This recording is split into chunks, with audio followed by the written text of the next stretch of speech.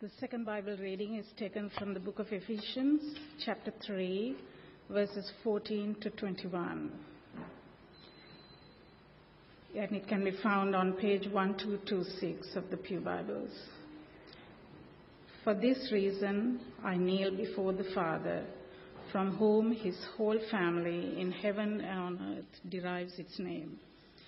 I pray that out of his glorious riches, he may strengthen you with power through his Spirit in your inner being, so that Christ may dwell in your hearts through faith.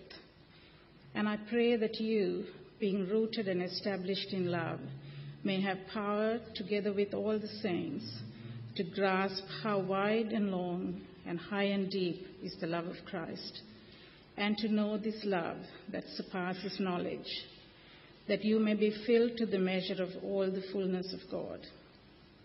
Now to him who is able to do immeasurably more than all we ask or imagine, according to his power that is at work within us, to him be glory in the church and in Christ Jesus throughout all generations, forever and ever. Amen. Thank you, Malini. Well, friends, let's come to our God in prayer. Let us pray. Heavenly Father, we thank you, Lord, for your word. Father, we pray that you speak to our hearts as we look at your word, that you would encourage us, Lord, in you, as we trust you in our lives. In Jesus' name, amen. Well, friends, this morning we're going to look at our text, Ephesians chapter 3, 17b to 21. We've been studying the prayer of the Apostle Paul for the church at Ephesus and for believers in general. We saw last week Paul's prayer for believers to be strengthened in their inner being in order that Christ may richly dwell in their hearts through faith. We are to pray for one another that God will strengthen our inner being with power by his Spirit, and that Christ will be at home in our hearts and lives. That Christ will feel and be at home. That every room in our heart will be opened for Christ to richly dwell in that place. That there will be no secret chambers, no-go zones for Jesus. They will say, Lord, you can come into this zone, but you can't come into this zone because this is mine. This is yours and this is mine. No, we want Christ to be at home. Just like we are at home in our own homes, I trust, where we can go into any place, so also we want Christ to be at home in our hearts. And what a prayer for any congregation. When we pray for each other, when we pray for our church family, then we pray that Christ will strengthen our inner being by his power through his Spirit, and that Christ indeed will be at home in our hearts and lives. You see, we can pray for lots of things for the church, can't we?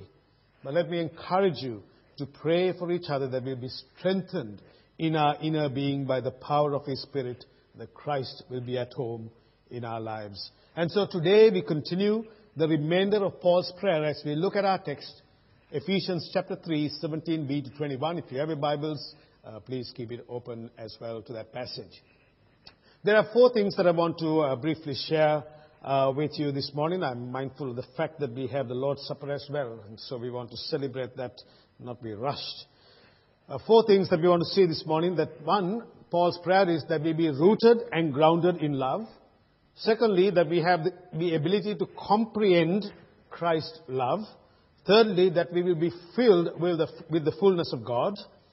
And the fourth thing is, Paul concludes this prayer with a doxology of praise to God. And I have titled the message this morning, God is able. 3 words, all right? You remember that when I'm not suggesting that you should forget this sermon. I'm not suggesting that that's a dangerous thing to say at the commencement of a talk. But just in case that happens, just remember 3 words this morning. When you leave this place, encourage each other with 3 words, God is able. Because that's what Paul says at the end of verse 21, at the end of this prayer, he says, God is able to do more than we can think. Imagine, He's able to do immeasurably great things before we can even ask Him. And so we come to that later. So Paul says his prayer is that we will be rooted and grounded in love. Look at verse 17. So that Christ may dwell in your hearts through faith, 17b, that you being rooted and grounded in love. See what Paul is saying, dear friends, is that through the strengthening of the inner being by God's Spirit in our hearts, in order that Jesus will be at home in our hearts, leads us to be rooted and grounded in love. The focus here is on love. Now, I wonder why Paul would speak about love. See, remember the mystery in chapter 3? The mystery has been revealed. The mystery is that both Jews and Gentile believers in Christ are equal citizens in God's kingdom. They are one new humanity. And so the church is made up of people today from all nations, nationalities, tribes and languages who have repented of their sins and who are now part of the body of Christ. And what do you think glues the believers in the body of Christ? It's love. It's a terrible thing to have a church that is loveless. It cannot be, isn't it? A church cannot be loveless. You see what I'm saying? If a church, God's people have experienced, and as we will see in a moment, the love of Christ, the church cannot be loveless. To be loveless is to keep Christ outside of our lives. To be loveless is to keep Christ outside of the church. Paul writing to the Corinthian church in 1 Corinthians 13, that chapter is often read at wedding services, right? It's a thing about love. And quite rightly it can be read and preached at weddings. But it's more than a wedding sermon. It's more than a little homily at a wedding sermon. It's about a family of God getting together, glued together by love, grounded and rooted in love. And that's what I think Paul is saying here. See, they are a new humanity in Christ, and the church now is glued together by the love of Christ, by knowing and living out the love of Christ. Now, in any church family, there will be challenges. Just like in your own families, right? Don't you have disagreements and challenges in your own lives, in your own families? Of course we do. We might have intense debates about things. We might disagree about certain things. We might have intense arguments about issues in our own families as well. Do we walk out of that? No, of course not. We're committed to be there because of the love that binds the family together. And in the body of Christ, it's the love of Christ that binds us together as well. Knowing the love of Christ should make a difference in the way we deal with one another. And Paul says that his prayer is that they be rooted and grounded in love. He uses two metaphors. First one is a botanical metaphor, rooted. It is a reference to the growth of a tree. He prays that believers would be like a tree that is well rooted in love. Just like the root system of a tree, we are to send down the roots deep into the soil of love. Just like the root system nourishes a plant, so also love should nourish us internally and together as a family. Love is the soil that believers are rooted in. I remember my mother, she plants all kinds of trees. She's actually planted a mango tree in her property, in her place in Berwick. And each time I go there, she says, "Son, look at this mango tree." And I'm thinking, "Mom, how is it going to grow? It's winter, it's everything." But that tree, I don't know. Believe me, I can get a photo and show you. It is still there. It is growing. Might be a miracle, a mango tree in Berwick. But it's growing. But I remember back in Sri Lanka, my mom, she does a little bit of gardening. She's way better than me. And she plants all kinds of things. But she did plant a mango tree in the backyard of our home. And I, as a young guy, was growing up and I saw this mango tree grow. And as I stayed in the place, it actually grew to be a big tree. And I would come after school about 3:30 because our school started at 7:30 in the morning, not at 9 o'clock. We left home at 6, I left home at 6:30 every morning, by the way. I went to school, I used to come back, and I used to look at this mango tree. And you know how I got the mangoes? I used to get the mangoes down. I didn't actually climb the tree, I had a stick. This is actually true. I used to take the stick and throw it on the branch. And bang, the mango would fall down. Dangerous thing to do. But it reminded me of the fruit that came from that tree. It was deeply rooted. Do you like mangoes? Got to love mangoes. It's my best fruit. Really it is. Right? Anyway, that's beside the point. The point is that the tree began to grow and it bore fruit. And Paul is using a metaphor of being rooted. Rooted in the soil of love. The root system had drawn the nourishment necessary for the tree to grow. And so also believers in Christ, as they are rooted in Christ, we will see the fruit of love evident in our lives. The fruit of the Spirit is love. And that's what Paul is praying here for, that they be rooted. The second metaphor that he uses is the word grounded. Grounded, this metaphor is an architectural one. Any building needs a solid foundation. It's absolutely vital, isn't it?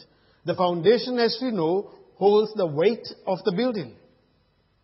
And so we are to be established on love as the foundation. So get the picture, friends. We are to be grounded like a tree, growing and bearing fruit in love. And we are to be grounded on a firm foundation. That is, it gives us the idea of stability. That we don't kind of fluctuate. Today I love and tomorrow I don't love. Oh, I'm not sure where my love is today. No, of course not. It is grounded in love. And this is a love that, as we will see as the text as Paul works his way through this prayer, it is grounded in Christ. And you know, God does something when you become a believer. You know what He does? He changes a cold heart to be a warm heart for Him. Does He not? He takes away a loveless heart and He pours love into that heart. It is not an artificial love. Because it is hard to love. It is very easy to love people that you get along with quite well. Is that a difficulty? Of course not. You like to hang out with them. You like to have coffee lattes with them. You talk with them. You go for curries with them. You do lots of things. But it is difficult to be able to love those that perhaps you don't get along with. That's tough love. But you know what God does is kind of amazing. Because the Bible tells us in Romans that God pours out His love into our hearts through the Spirit. In other words, that we are able to love even those that we may not get along with. Because love covers a multitude of sin. Love governs the Christian's life. Love is the motivating factor to be able to love and to be able to embrace one another in grace and in love. To be able to say, brother, sister, no matter what we have, no matter what our differences are, what binds us together is the love of Christ.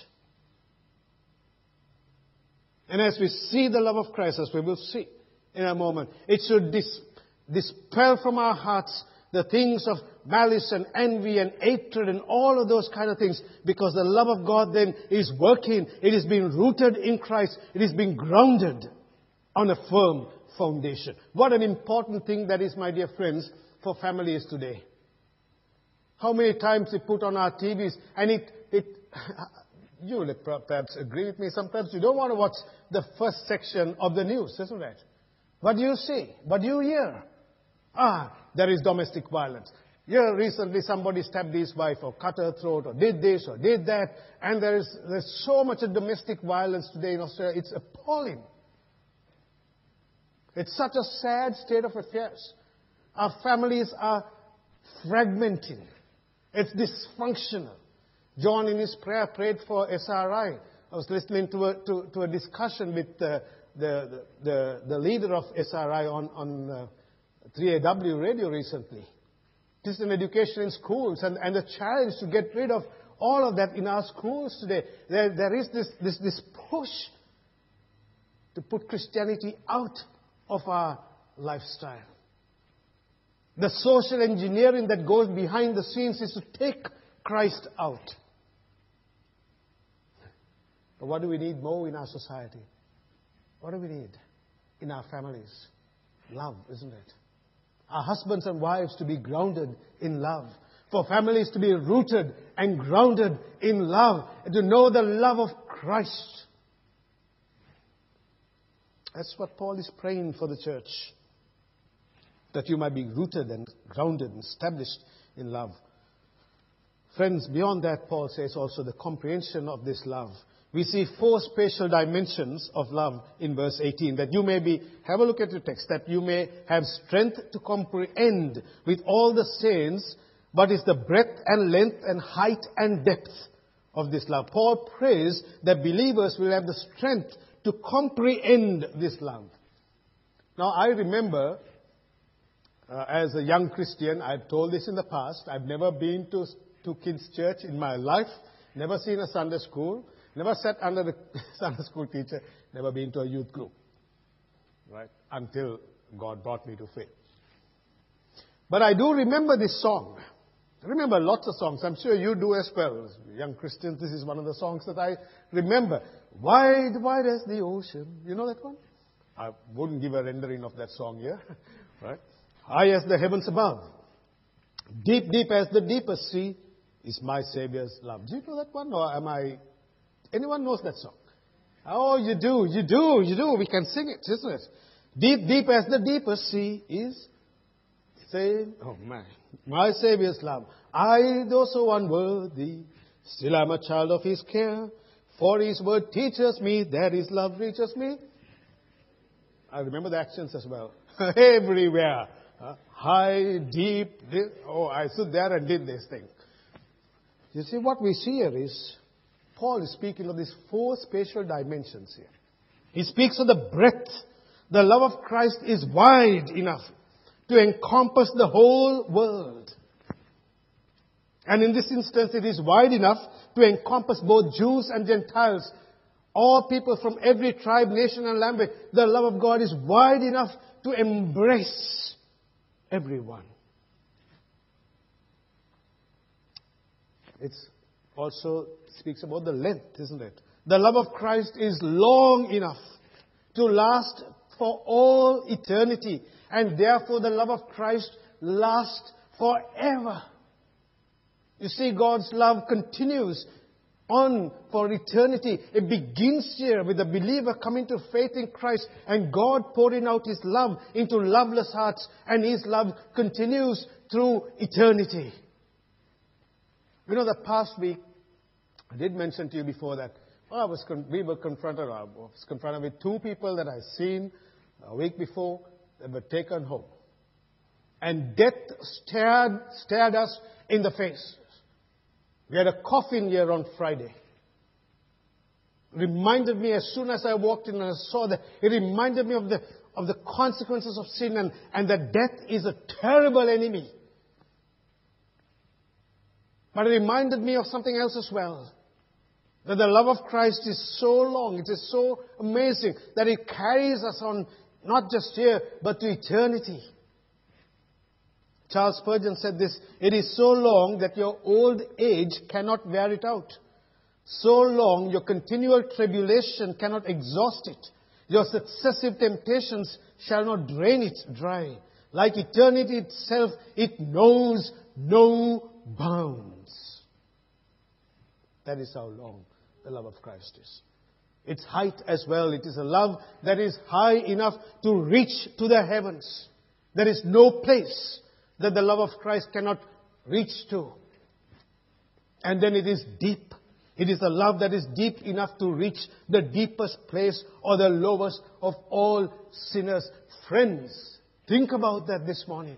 As we pray this prayer, that our God has been so amazing that He has showed the breadth of His love, the length of His love, the height of His love, and the depth of His love to reach down and to touch us with His love and to bring us into a living relationship with this God. It is so amazing. Is it not?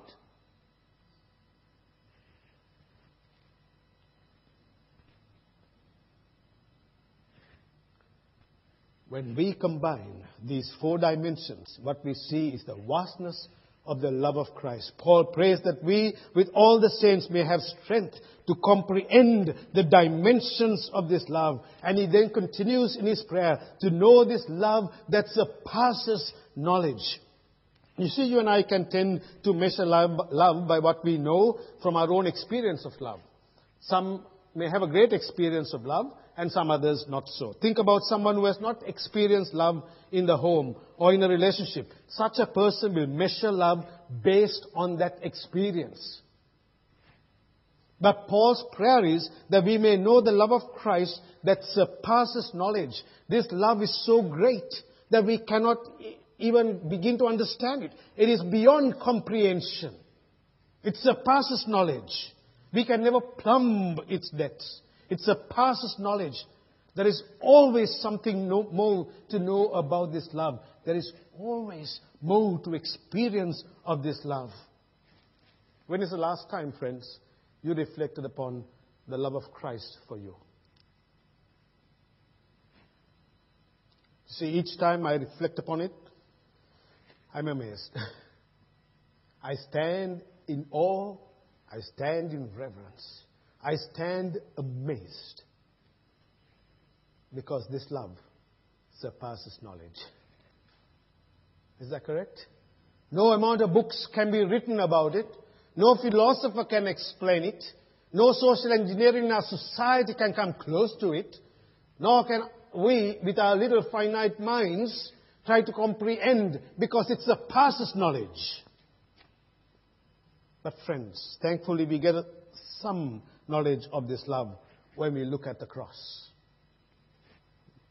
God has shown His love for sinners. And how does God prove that He really loves us? At the cross. And when we think of Christ dying on the cross, we are shown the lengths to which God's love goes in order to win us back to Himself. We cannot measure such love by any other standard. God is saying to us, I love you this much. The cross of Christ is the heart of the gospel. It makes the gospel become good news because Christ died for us. Jesus stood in your place and mine. He took the judgment that I deserved upon Himself. He bore our sins. And God has done something on the cross that we could never, ever do ourselves. That's the breadth, length, height, and depth of the love displayed at the cross. Our memory text for this month, 1 Corinthians 1:18. All right? I'm sure by the end of June you'll know it. For the message of the cross is foolishness to those who are perishing, but to us who are being saved, it is the power of God. So we can measure, we can see God's love at the cross. Romans 8:38 and 39, for I am convinced that neither death nor life, neither angels nor demons, neither the present nor the future, any powers can separate us from the love of God. What an appropriate reminder for us this morning as we celebrate the sacrament of the Lord's Supper as His family. This love. As we pray for the love of Christ in our lives, it should affect the way we live. One writer puts it this way, as His love fills our heart, the oxygen, and that's a great way of putting this, as His love fills our hearts, the oxygen for our sin is driven out. The love for things of this world cannot thrive in a heart that is filled with the love of Christ. The oxygen for sin is taken out. This love of Christ should see the outworking in our relationships, in the home, in the church, in the family. Speaking of the need for love, just this last week, I don't know whether you heard this news, of a Melbourne teenager who is living under a bridge. Did you hear that?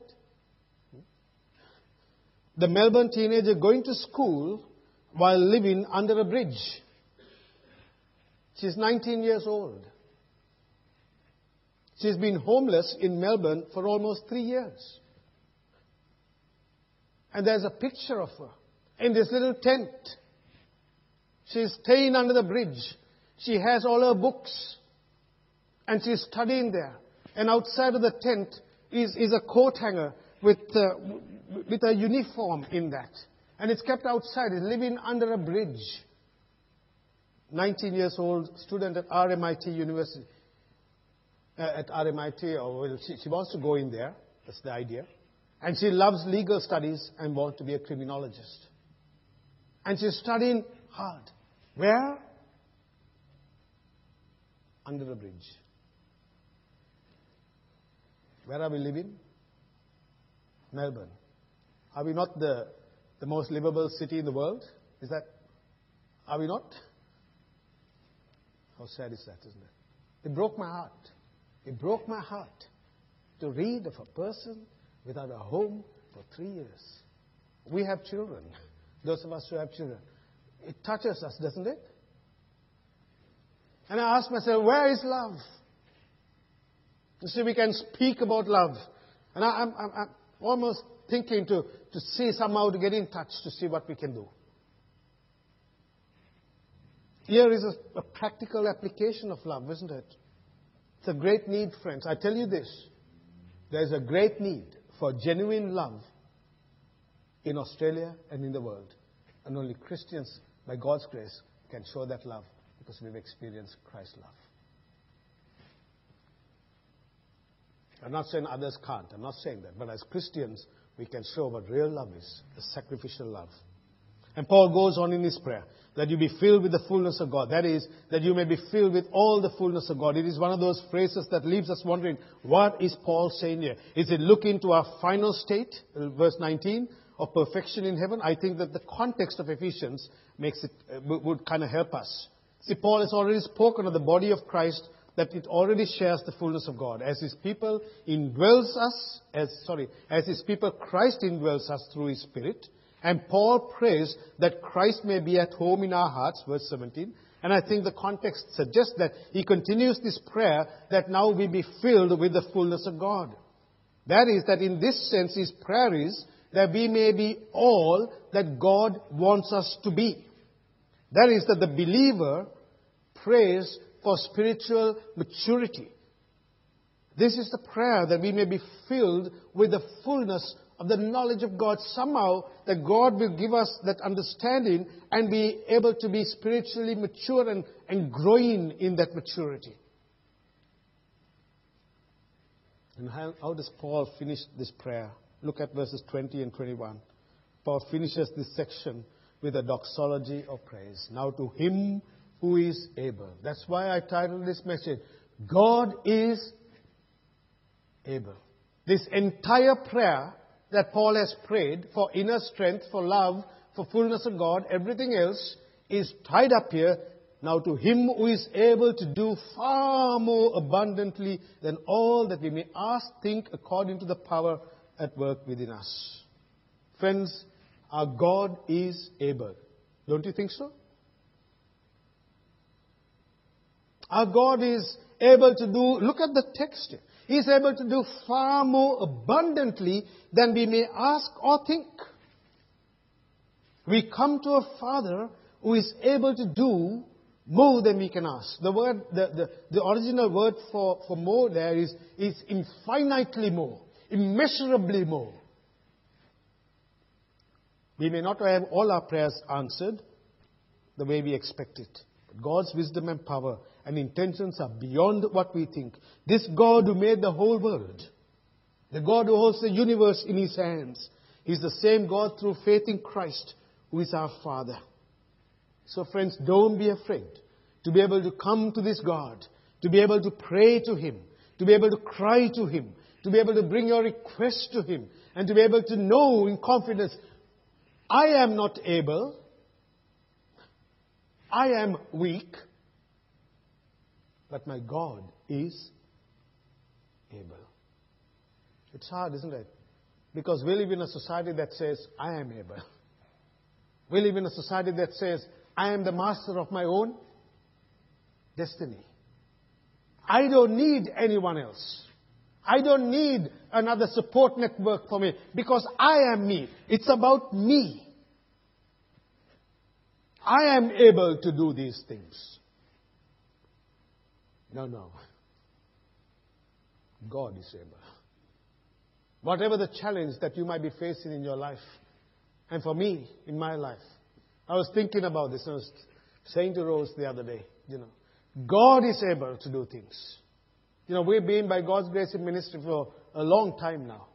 And this is one of the texts that has always encouraged me to know. And I was reflecting upon it this last night. And I was praying about it this morning. And this is the assurance that we have that our God is able to do more than we can think, imagine, or even ask. And we have seen, and you have seen in your own lives, have you not? How God has journeyed with you when the mission impossible has become possible. We have seen answers to prayers, haven't we? Sometimes it may not have gone the way we wanted to. But God is able. You see, remember that, friends, that our God is bigger than our imagination. Our God is the mighty God, the powerful God, the living God, the all-sovereign God who has displayed His love at the cross. And He speaks to us in the cross. And He says, I love you. The height, depth, breadth, length is all demonstrated in my love. And this God says to us this morning, I am able to do more than you can ask, think, or imagine. How's that? Do you believe this God? Do you trust Him? Do you know this God? Do you know the power of this God? You see, Christianity is not just a set of rules and a church theology and all of that kind of things, which is all there. But Christianity essentially is summed up in a faith in the living God through Jesus Christ. Correct? It's about a relationship with this God. That God wants to enter into a relationship with you so that He begins that love journey with you now on earth and carries you through to eternity. Where will you spend eternity if you were to die tonight? We had a conversational evangelism session last week. Where will you be? You know where you're going to be today, right? Do you know? You have a plan for today. Is that correct? You know where you're going to be, hopefully in the next 5 hours. Or next hour or 2 hours. You think, when I stop, I'm going home, I'm going to have my roast and whatever. You know, generally speaking, what you're going to do the next week. Do you know where you're going to be in 1 year's time? 20 years' time? 50 years' time? I put the question more. What about 100 years' time? I suspect none of us will probably be here on earth. I suspect. Where will you spend that eternity? It's this love of God. Paul prays that prayer. As we trust Him, as we pray for inner strength, for the ability to comprehend and experience His love, for His fullness, God has the capacity. So Paul says, to Him be the glory in the church, in the church and in Christ Jesus throughout all generations. To Him be the glory. To God be the glory. I remember someone saying, as we wind up our message this morning, someone saying to me, the blessings are ours, but the glory belongs to God. John Stott puts it this way, the power comes from Him. The glory must go to Him. Friends, this morning we have seen Paul's prayer, that we be rooted and grounded in love, that we comprehend the breadth, length, height and depth of this love that is in Christ, the love that surpasses knowledge. The prayer is also that we be filled with the fullness of God. The prayer ends with an affirmation, God is able. It ends in a doxology of praise. And I want to encourage us to pray as Paul prayed, so that we can say at the end, as Paul said, to Him be the glory in the church and in Christ Jesus throughout all generations, forever and ever. And all God's people said, Amen. Can we say it again? 1, 2, 3. And all God's people said, Amen. Let's pray. Father, thank You for that love. Thank You for the height, depth, breadth and length of Your love. We pray this morning that You'd help us to grow in that love, to be rooted in that love, to be grounded in the love of Christ, to know, to be filled with the fullness of God, to know this morning that our God God is able to do more than we can ask, think, or imagine. To Him be the glory. Amen.